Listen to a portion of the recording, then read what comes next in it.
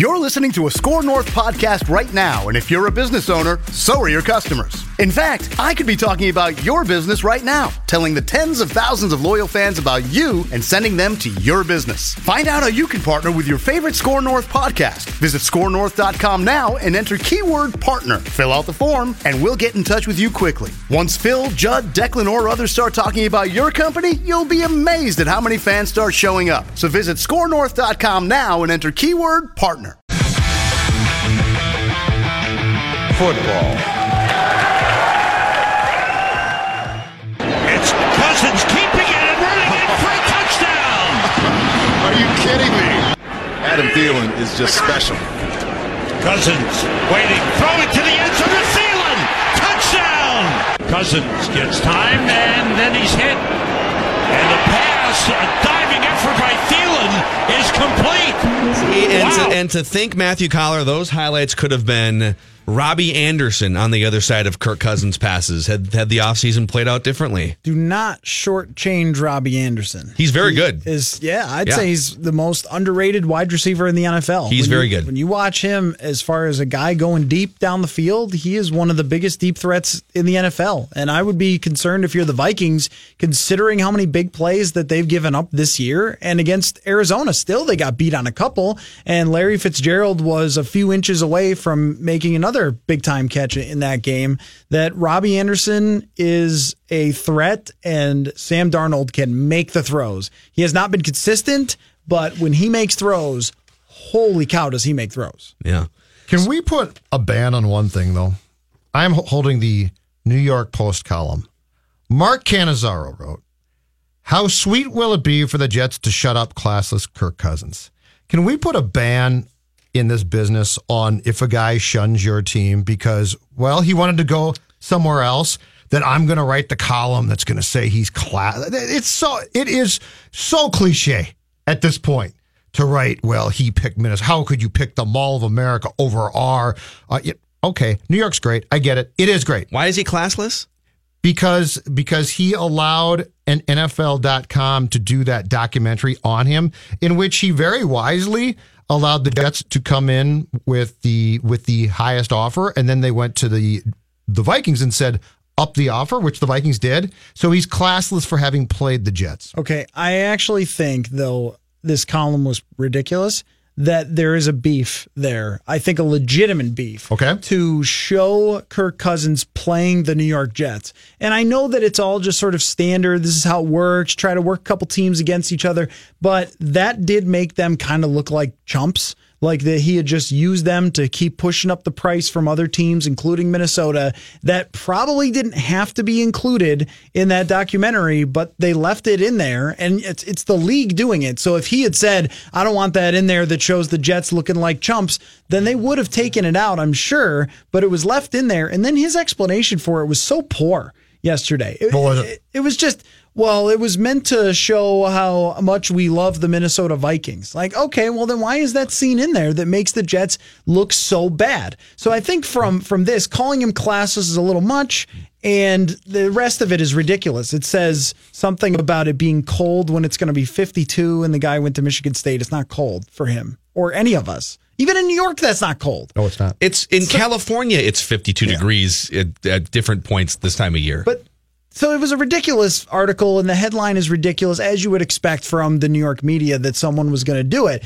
I do think, though, and all's well that ends well with this situation. They got their guy, the Vikings got their guy, everybody's happy. But if there was one thing where you could sympathize with some Jets fans or media or the New York Jets organization, you would say it's probably the inclusion of that scene. So I haven't seen this scene, and there's probably people listening who haven't seen this scene it's a multi-part Kirk Cousins docuseries. NFL.com, I think, has all the parts still. Yep. So can you explain for those of us who haven't seen it? Because in my mind, the Jets don't need a whole lot of help looking like an idiot clown franchise. That's pretty much what they've been since Joe Namath retired. Yes. But so was it that Kirk Cousins and his camp made it very clear in the documentary, we aren't going to play in New York, but we need their highest offer to get more money from the Vikings? Is that pretty much? Yes, and it's here in the column. It's there's the scene is Cousins tells his wife the Jets came in with $30 million fully guaranteed, and then he goes on to say, so now we have what we wanted. that his agent has to do the same thing with the Vikings. He sent them a number that's competitive with the Jets offer. The fact we have the Jets offer is huge, and now it gives other teams a reason to come up. So it's very clear. He also did not visit with the New York Jets, but he came to visit with the Vikings. It's very clear what he what couldn't he did. yet then. He couldn't. Oh, that's right. That was during the but he legal never did. tampering. But he never did. That entire thing played out previous to that on this show. Mackie and I went through the entire thing. We actually nailed the numbers. We're not right about everything or most things, but we fought about what the money would have to be for him to go to the Jets. Because I said to Phil, at some point in time, it might be too much, and you can't leave multiple millions and millions out there and with good conscience not take it. And so Phil and I fought through that, but in the end, we totally called it. So here's the question, just to bring it back for fun and just to get your thoughts on it again. All right. If the Jets are one of the 3 worst franchises in football, or 5 worst franchises, because the Browns up until now, the Browns have a good roster now, but if that team offers you $30 million, what's the lowest amount of money you would take to play somewhere else? Like if team number 2 offered $18 million, would you take the extra 12 a year and go play for the team that you don't want to play for? Because in my mind, it's all monopoly money once you get past about $1 million, right? Yeah, that's true. But there's moving parts to it, too. I mean, the taxes in New York are not going to be the same. The cost of living in New York is not going to be the same. Not that you can't afford whatever mansion you want when you get that. But still, I mean, Right. if you're just going over every single factor, and then the biggest thing is not which franchise is a clown show or not. Historically, unless you're the Browns or the Buffalo Bills, you're usually up and down, right? I mean, it wasn't too long ago that the Jets would have been like, oh, look at this model franchise who's winning with defense, and Rex Ryan, we love his attitude. And then all of a sudden, they don't play well, and you're a joke for a while, and they'll be back up. With Sam Darnold, it usually depends on your quarterback. They'll be back up. They've got tons of cap room. They're going to get players. They're going to be good. I think that the New York Jets will ultimately be a good team, and that's why this worked out really well for them, and it worked out for Kirk Cousins too. He ends up on the team that he can win the Super Bowl with. He's 30 years old. He's not 21. Like, he doesn't want to grow with a team. He wants to show up and have 2 wide receivers catch every darn thing that he wings out there, which is exactly what's happened. So the Jets have the right guy on their timeline. The Vikings have the right guy on their timeline. Everyone should be thrilled with how this worked out. The Jets, this guy can write a column and call Kirk whatever he wants, but ultimately, they're better off having a 21-year-old quarterback who could be a superstar to build around. And if you look at the Eagles and you look at the Seattle Seahawks and the Los Angeles Rams, who are having a lot of success now, the thing in common is that they built a lot of their winning with rookie quarterback contract. And if I were the Jets, absolutely, yes.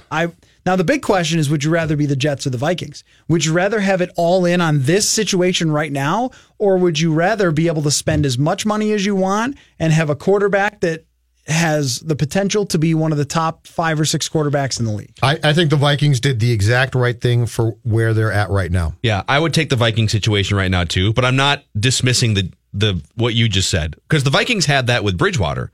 If Bridgewater hadn't snapped his leg in half, we were all looking at that saying, man, they won 11 games and they don't have to worry about paying this guy $20 million for 3 more years. Mm-hmm. So that was a good situation too.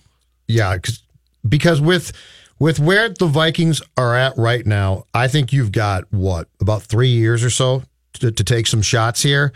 So if you were to, and I like where the Jets are, and I think it's smart and good for them.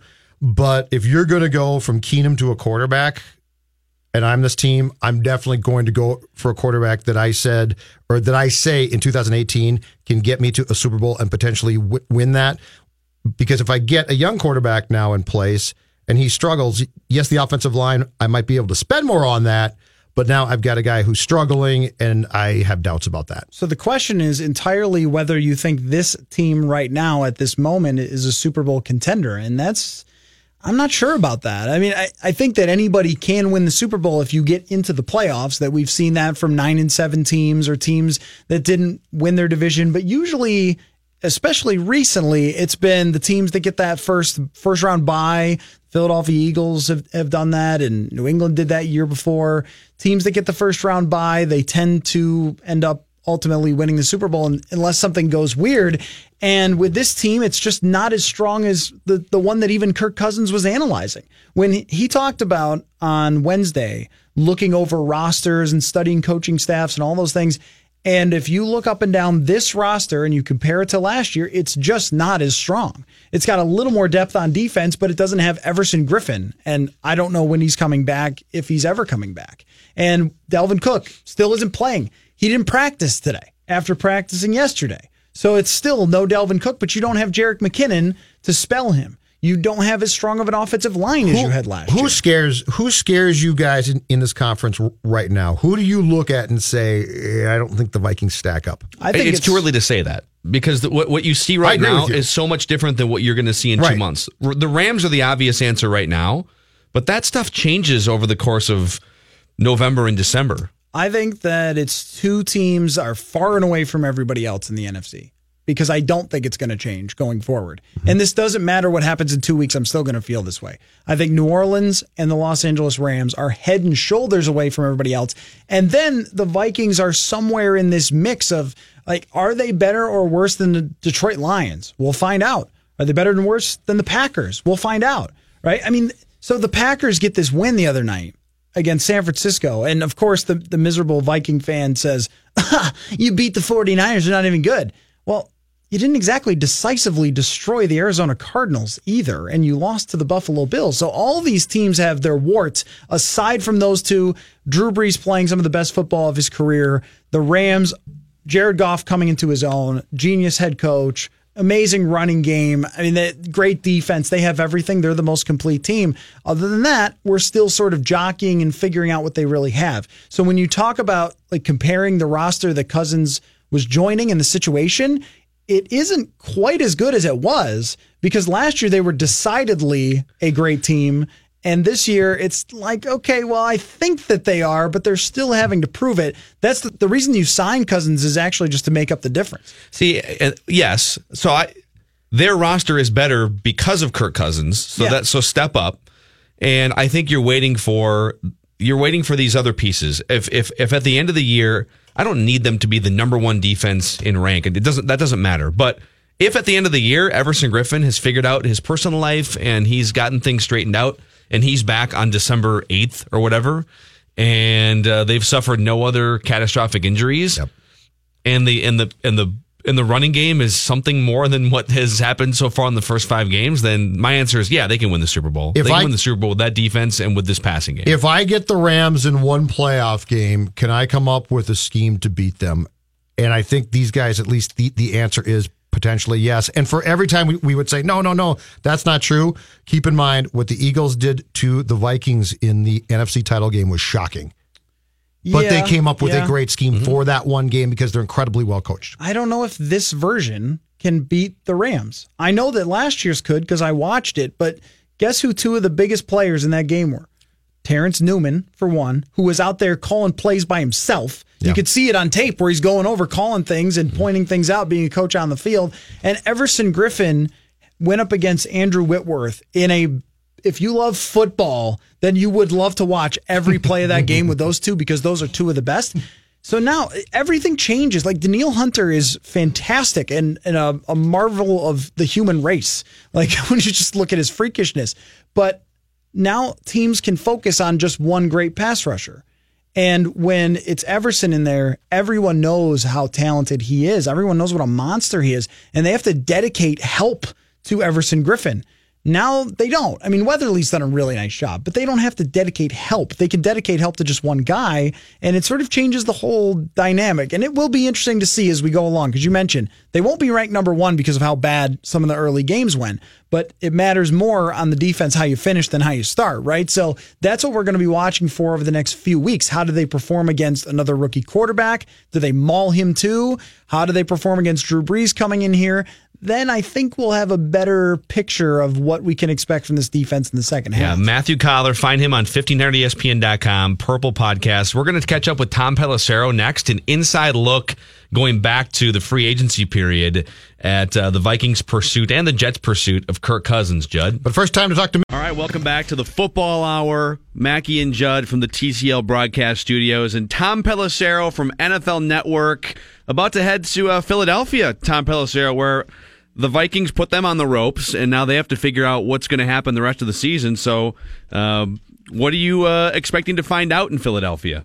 Well, it's another interesting matchup for the Eagles. I think that the number one thing is just how they continue to progress with Carson Wentz. You got to remember the guy's 9 months removed from an ACL tear. It's a significant type of a surgery to come back from. And as much as he mentally has shown, he's got no fear in terms of extending plays, backing out of the pocket, extending plays like he does so well.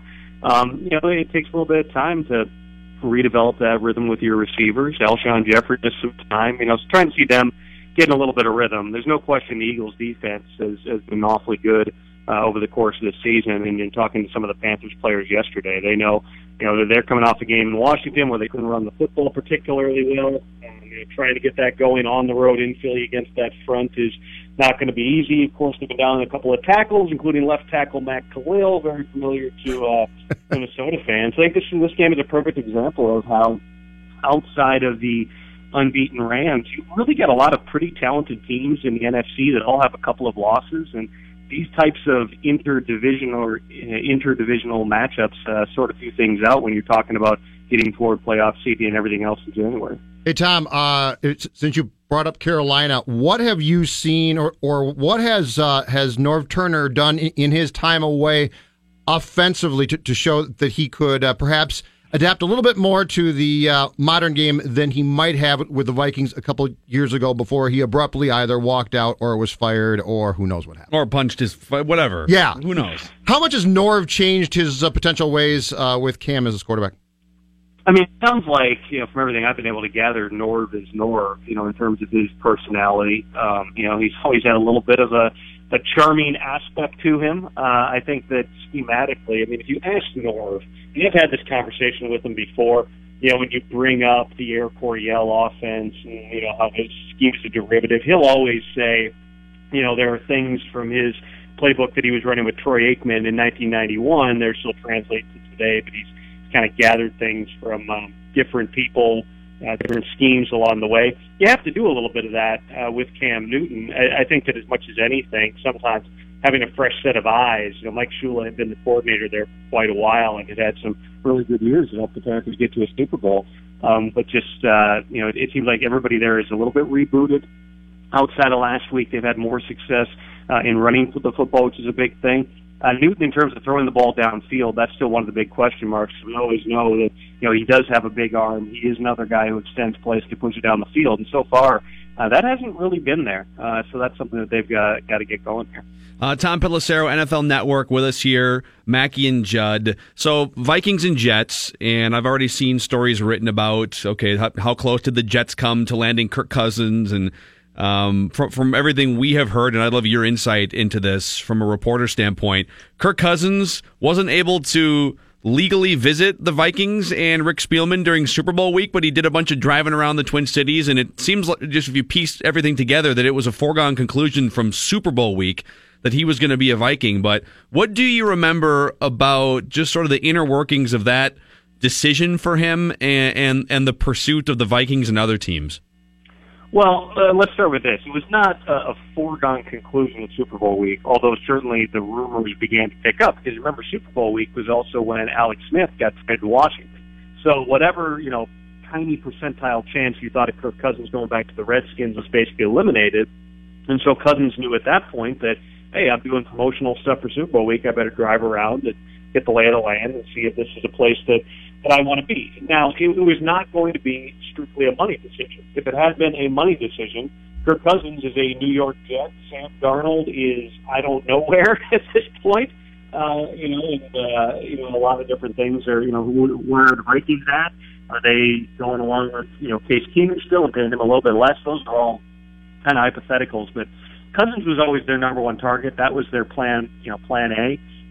Keenum was a clear plan B. Teddy Bridgewater was never really going to be, at the forefront. They just didn't think that, based on him as much time as he had missed, that he was going to be. They could count on him and say, all right, this is our guy, and now we'll set the backup plan. No, Teddy, if he was coming back, would have been coming back alongside another quarterback, and for Bridgewater, that didn't make a lot of sense. He wanted to go somewhere he had an opportunity, which at the time he thought was the Jets. Then they draft Darnold, he gets traded to New Orleans, and all that plays out. But really, there were four teams that were in on Kirk Cousins. There was the Jets, There was the Vikings, there was the Cardinals, and there was the Broncos. The Broncos were really the first team out because they realized they couldn't give Cousins either of the two things. They couldn't give him the most money, and they couldn't give him the team that was the most now. So they kind of backed slowly away. They signed Case Keenum for, I think it was $17 million a year. The Cardinals actually had a very similar offer to the Vikings on the. They also had 3 years, $84 million, was my understanding, but the last year of it was not fully guaranteed. It was some kind of a rolling guarantee. So in terms of that, and Cousins' desire to be the first fully guaranteed quarterback, that put them just a little bit step below the Vikings. And then the Jets offered him 3 years, $90 million, fully guaranteed. I mean, that was the biggest deal. I know I've heard in the past that perhaps they would have even gone beyond that, but Cousins, agent Mike McCartney made very clear, listen, this is all going to happen fast. Kirk's going to make a decision. You know, he may take some visits, but really, you know, the first visit he takes may be the one that he goes with. So give me your best offer. You know, it's like a car dealership, right? There's some places that say, we're not going to negotiate. We just said this is the sticker price. This is what it is. That's kind of what they did. They just said, give us the best offer. You know, we're not going to say, okay, we're coming back to you. No, just give us the best offer. We're going to evaluate all of them. You saw a little bit of that in the documentary that Kirk Cousins had filmed, co-starring me for some reason, where you see that it's just very much, okay, here's all the offers laid out. The Jets offered the most money, but the Vikings have the team that is the most ready to win right now. And so, you know, for a variety of different reasons, Cousins thought that was where he was best set up to succeed. And so he left $6 million on the table with the belief that $84 million is pretty good, and this can be a leapfrog for him in his next deal too, you know, and beyond, to kind of set a legacy, make his money, and also hopefully go out in a lot of games. So, Tom, if you're the Jets, in hindsight now, are you disappointed that you didn't get him, or are you actually pleased because you got a good young QB who you can build around for years to come? And just as importantly, you've got salary cap space now for years to work with. So I would take it if you're the Jets, you're not completely disappointed that Kirk Cousins chose the Vikings over the Jets.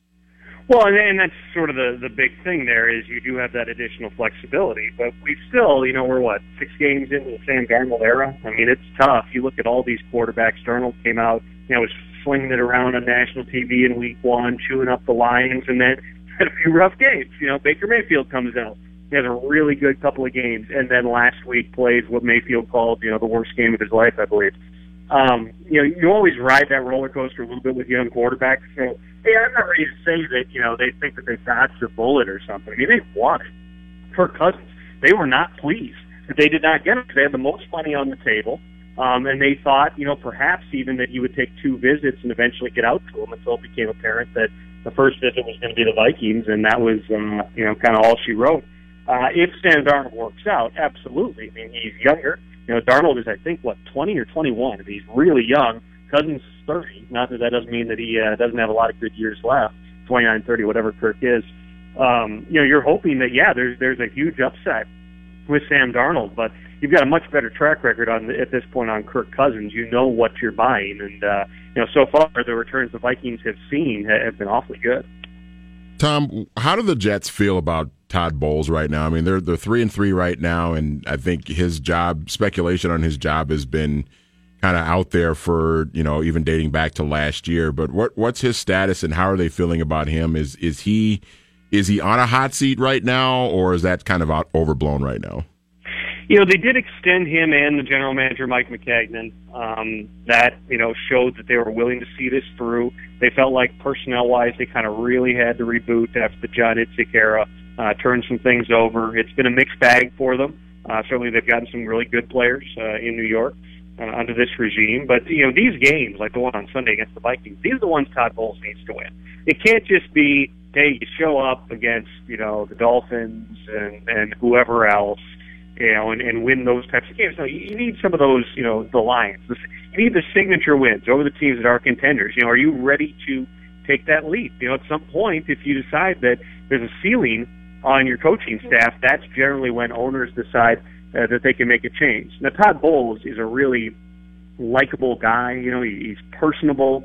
He is experienced. He's somebody who's groomed under Bruce Arians, a different personality than Bruce for sure, but somebody that respect. He does have some fire that doesn't always come out publicly, but, guys tell stories about him. There was one story when he was in Arizona about him being so mad at halftime he punched a whiteboard, broke it in half in Washington. You hear things like that. You get a little different Todd Bowles behind the scenes, as mild-mannered as he may appear to be in public. But, yeah, you need to win these games. There's no doubt about it. You're playing in an AFC East that the Patriots win every single year. Everybody's wondering, all right, who's going to rise to the forefront? Now you've got a quarterback you hope in Sam Darnold. You got to find a way to, rise to the occasion here, and we'll see what they got in store for them on Sunday. Tom, how would you characterize the status and the current standing of Aaron Rodgers and Mike McCarthy's relationship? I brought that up to Mike last week, and it's fair to say that everybody involved is kind of sick of answering those questions. I think that, they've always had, the sort of a relationship where there's going to be friction, but that's also part of what they kind of think makes them good. They've worked together for a long time. You can see them interacting on the sideline. I asked Mike last week, just kind of like, what is, there's this feeling that people have when Aaron says anything publicly about, we need to get the ball to Devontae Adams more, or we need to, hey, I just run the plays for the call, that type of thing, that Aaron is like, shut out, they just hand him the game plan and go, here you go, and he runs over the coaches want. As McCarthy told me, there's a lot of one-on-one time that Mike spends with Aaron, that Aaron spends with other coaches. He does have, as McCarthy told me, he is as involved as he wants to be and as he needs to be. Now, he's got a lot of other things on his plate, including rehabbing that knee right now. And you have to, as coaches, set a game plan for the entire offense, figure out how all your pieces fit together. Certainly, they've had some challenges through the first part of this year. It's never as bad as it seems at times publicly, or as some media members want to write it publicly. These guys have won a lot of games together. McCarthy played a pivotal role in Rodgers' development, going back to when he got there in 2006, and the way that he taught him through his quarterback school and everything else.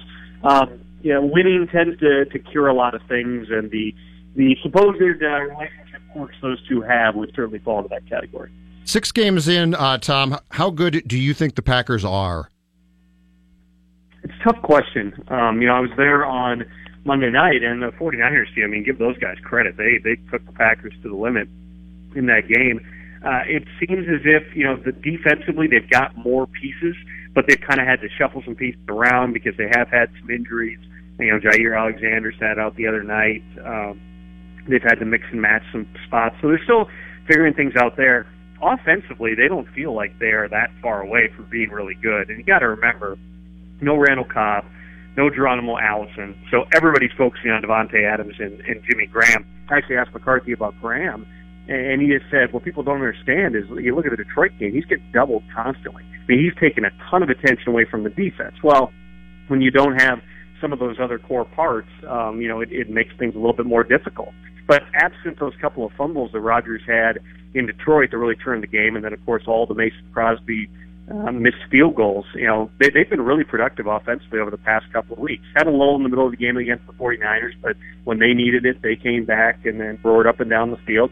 There's certainly, you see it, Rodgers is not 100%. He may well not be 100% the entire season. He's always going to be maintaining that knee, at least to some degree, but he's still doing things that virtually no other quarterback in the NFL can do. So, how good are they? We'll see how that all comes together over the next couple of months, but are they dangerous every week? Absolutely. Tom Pelissero, NFL Network. Hey, where can people find you on TV this weekend? Where and when? I will be in Philadelphia tomorrow, so live from Eagles. Saturday, I'll be out at NFL Films, live in studio on Good Morning Football Weekend. And then Sunday morning, just got the note, 6:12 a.m. Central will be my first hit, live from the field, only on NFL Network. Awesome. All right, Tom. It's far too early, Tom. Far too early for football. Oh, I've seen Tom answer some early bells before. We'll leave those for another show. Goodbye, Boomtown. Good practice. All right. Bye, Tom. Mackey and Judd, it's the football hour. Live from the TCL broadcast studios. Please keep working during the following announcement. Mackey and Judd are back on 1500 ESPN. All right, let's check on your traffic real quick. It's brought to you by the Better Business Bureau. Highway 36 eastbound in Lauderdale, we still have that crash That's slowing things down just a little bit between 35W and Snelling Avenue South. So prepare for that. Also, 62 eastbound in Edina. We still have that crash. 19-minute delay. That's between Tracy Avenue and Highway 100 in Edina. Join Better Business Bureau at the Torch Awards for Ethics. BBB's Torch Award embodies Better Business Bureau's mission of advancing trust in the marketplace. 14 businesses will be honored at U.S. Bank Stadium October 24th. Purchase tickets at bbb.org/Minnesota. Hey, and before you beat traffic, real quick here, first caller to answer this wild trivia question correct. And if Declan wants to, whatever, Manny's got to buzz out of here. But first caller to get this correct goes to the Wild game on Saturday at the Xcel Energy Center. All right. Which Wild goalie in franchise history has the most saves? Which Wild goalie has the most saves? 651-646-8255. 877-615-1500. Shouldn't be too tough. TCL Broadcast Studios. Matthew Collar, answer me this question. Dalvin Cook. We talked about this on the podcast on Sunday. And I flat out ask you a question, which you said is very difficult to answer right now, and I get that. But my question was, do we need to be concerned about the fact that he is injury prone by this point? You brought this up 2 segments ago. Dalvin Cook practiced in full 2 days ago, and today did not practice. This isn't just an okay player. I'm still convinced that if he's healthy, he can be an absolute essential part of this offense. What are we to make of this hamstring thing, which to me is now threatening to ruin a second consecutive season for this guy? If you were to ask me before the season who's going to be the centerpiece of the offense, I would have said Dalvin Cook, because everything starts there, not just in the running game, but the fact that he can line up everywhere. When you lose him, you lose a running back and a wide receiver. You look at what he did against the Packers, 24 yards on a slant route. They got the look they wanted, a linebacker on off coverage against him, and it was like taking candy. That's not something that very many running backs can do. Maybe there are more than there used to be, but that is a pretty rare skill. And to take him out, Latavius Murray is a talented player and can handle his business, but he's not Dalvin Cook, and he's nowhere close. And so when you talk about the injury-prone thing, it's very hard to know whether he's injury-prone or not because he's so young in his career. And this could just be kind of a random thing, or a thing that came across when a guy just didn't have training camp as the same way as you normally would. You see this all the time. Somebody sits out of training camp, and the first thing that happens, they pop a hamstring. Remember that happened with Darrelle Revis, where he sat out for a long time and then he gets a hamstring injury. So these things do happen, and that's not something that is like, oh no, you're going to always get hamstring injuries. I mean, it's really hard to say. The other thing's an ACL. Well, that happens to half the league at some point. These running backs will tear their ACL. So I would not be ready to call him injury prone, but I would be ready to say, if you don't have him for the rest of the year, that really limits your offense unless you're facing the Arizona Cardinals every week. Yeah. So is the solution just to, I guess, and this is not professional medical advice I'm about to dish out, but shouldn't he just sit for like a month? Just sit for a month. Just be healthy from November 15th until the end of the year.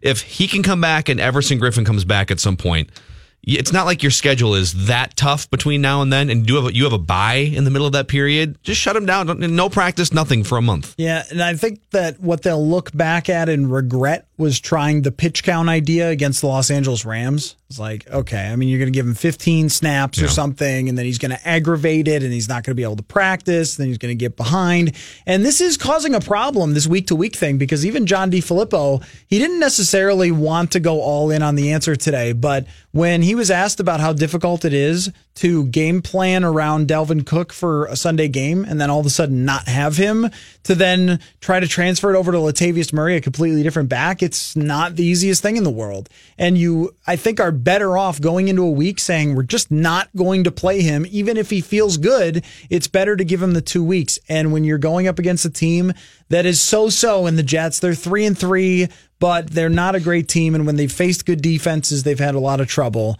And I would expect that they will against Mike Zimmer's defense. This is a time to do that, to give him that break. And then if you could get him back against New Orleans, who he ripped up in his debut last year, that's a time to have it, because if you're playing this game week in and week out, not only does it hurt to not have him or have him on a pitch count, but it also hurts your offensive coordinator and makes his life more difficult. Yeah. That's Matthew Collar. Speaking of pitch counts, he doesn't have one. His Vikings takes have no limits on 1500ESPN.com and the Purple Podcast. Because he loves football. There's no limit to the film I can grind. That's right. Everybody knows how much you love football. Football. Yes. We're going to wrap with Royce when we come back in the beer show in about 20 minutes from the TCL broadcast studio. Live from the TCL broadcast studios, Mackie and Judd are back Come on, there's so much to do. on 1500 ESPN.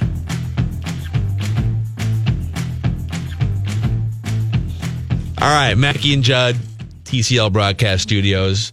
You know, Pat, my Aunt Sandy in Santa Rosa, California, always says you get 30 days as part of your birthday season. So, what are you celebrating on day 2?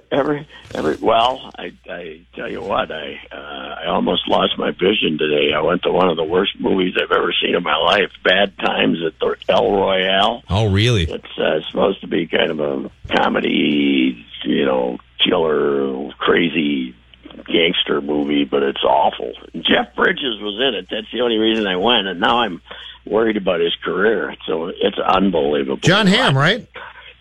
John Hamm's terrible. He gets killed. Don't worry. Wait. He gets killed right off the bat. Don't worry. Really? Dakota Johnson's in there, and there's all kinds of violence going on. Why didn't they have her tie her up to a post and, do something like in those movies she made, 50 Shades or whatever. So it was brutal. God, it's terrible. Man. Have you seen anything worthwhile lately? Go see it. No, I haven't gone to a movie. That's the first. The only reason I went is I was desperate. I hadn't seen one for a week, but I ran across something today, though. She got her wife, because of my wife, she showed it to me. It's Too Funny to Fail. It's on Hulu. Who's got Hulu? Any of you guys got Hulu? Judd almost certainly doesn't. Dawn might. I have no idea if I have it. I have Hulu. It's not bad. Declan has it. The Dana Carvey show from 1996 that only ran 8 episodes. Yeah. And I never watched it. It came and went. It was hilarious. But it was so distasteful to many, to America 22 years ago. It was way edgier than Saturday Night Live, and it only lasted, but it's hilarious. They had Colbert writing for it and all. Was that Fox, Pat? Huh? Was that Fox or NBC? It must. No, I think it was NBC. Yeah, I think it was NBC, and it didn't. And the censors went crazy, but they had some funny stuff, man. I mentioned this earlier today, but they had Ted Brokaw before he was going on vacation. They had a shtick where Reagan had died, so now they figured that Ted Brokaw should be the guy to break the news to America, even if he was on vacation. So they're going through all the living presidents and having Ted Brokaw do a advance.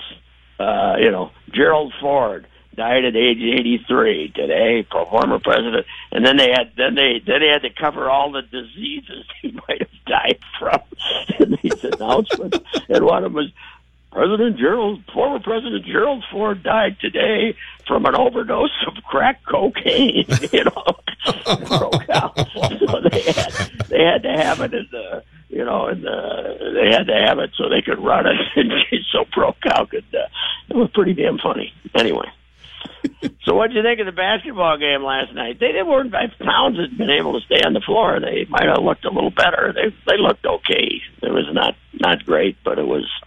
You can't get Towns for 21, 22 minutes and beat anybody probably.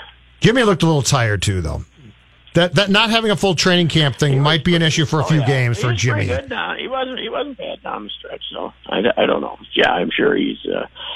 Well, they didn't say, hey, we used the bench. We only used 4 guys off the bench, but they got a lot of minutes. So that's, the minute police can't get too upset. So. I mean, Anthony Tolliver was signed to shoot 3-pointers. He reminded me of Mike Miller from 10 years ago. You bring him in to do one thing, and then he plays 20 minutes and doesn't do that one thing at any point. He shot 1 3-pointer last night. Took one shot in 20 minutes. in the exhibition games, wasn't he throwing them up left and right? Yeah. I mean, he was pumping them up there. Yeah, I don't know. But they weren't terrible, but San Antonio didn't have any of their point guards either. So yeah, Chris Hine probably should have beaten them. Chris Hine wrote, Patrick, the result wasn't a calamity, and that was good enough for now, which is the state of your Timberwolves. If you can write that it wasn't a calamity and they didn't start a bench clearing brawl among themselves, I think for right now we're actually happy about it. Well, I think the fact that they, that after not trying in any of the exhibition games, it was, the best news was Wiggins played okay. Had 7 rebounds.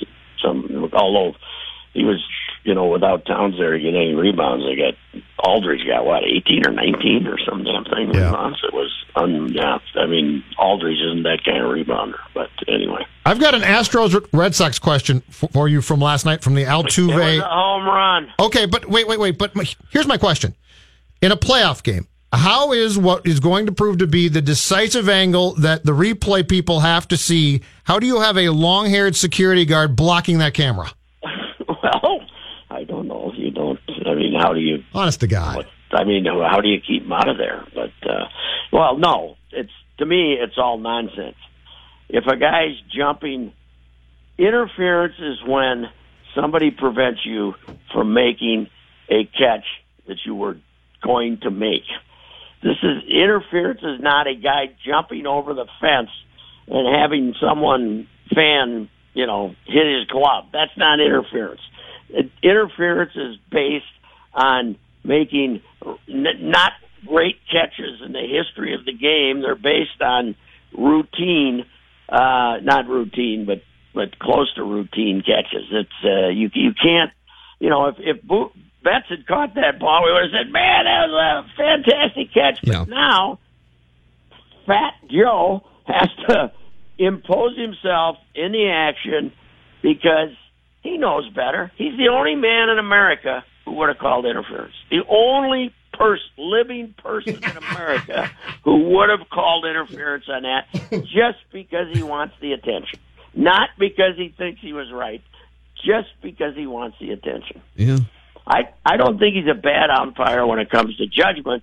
I think he's a bad umpire because his ego is enormous, and he says, what can I do if I make a certain call here? If I say the guy was off second base on the double play pivot here by 4 inches, then I can get everybody mad at me and everybody talking about me in America, and that's what counts. To me, that's the way Joe umpires. That's why you need plexiglass. I wonder what would have happened if Kirby Puckett jumped up in 1991 and there wasn't plexiglass there. Yeah, it's true. Well, Hockey's got it right. Let's admit it. Hockey's got it right. Would have had nothing to climb up. He wouldn't have caught that ball. He would have been up there all by himself. So anyway, yeah. But here's the problem. It isn't the fact that they screwed up the call. It's the damn game lasted till midnight. It was 9 innings. 4:33, Pat. It's one thing to last 9 innings. I mean, to go till midnight or 1 o'clock in the morning when you play 13 innings, but 9 innings. So I want to make an announcement here on behalf of the three. What the three of us have talked about on our shows and in the office about pace of play, and I've always said, what's the difference between 3 hours and 3:30? I mean, you're committed for 3 hours, so what's the difference? But even I have to say, this is absurd. In the World Series last year, wasn't there like a 5-hour game that went 10 innings or something too? And yeah, there was. Come on, it's like what a you just first of all, they're replaying 12 plays a day. I mean, it's come on, let's go here. Why do we need a replay system? The Ricey too close rule. It's too close. We're not going to review it. Let's go. Why do we need a replay system that has 3 fat umpires walk over to some weird, then someone has to bring out some electronic backpack and they all put airplane headphones on? If you watch Wimbledon or a tennis tournament, they just put it up on the screen quick, they make the call, and it's over, right? Yeah. I mean, why do shouldn't take a half hour every time there's a close call. No. Listen to me. I sound so old right now. Yeah. I sound like that. Did you see your old producer's tweet, by the way? No. Dave, no. He said he went to a sports bar last night to pick up a takeout order of food, like at 8 o'clock at night.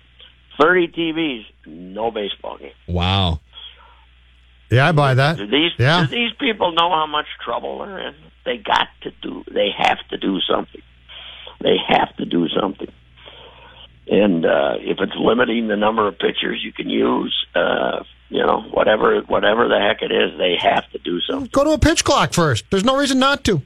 Manfred just needs to put it in. That's what you start with. Yeah. You start with that. But it has to include when runners are on base, too.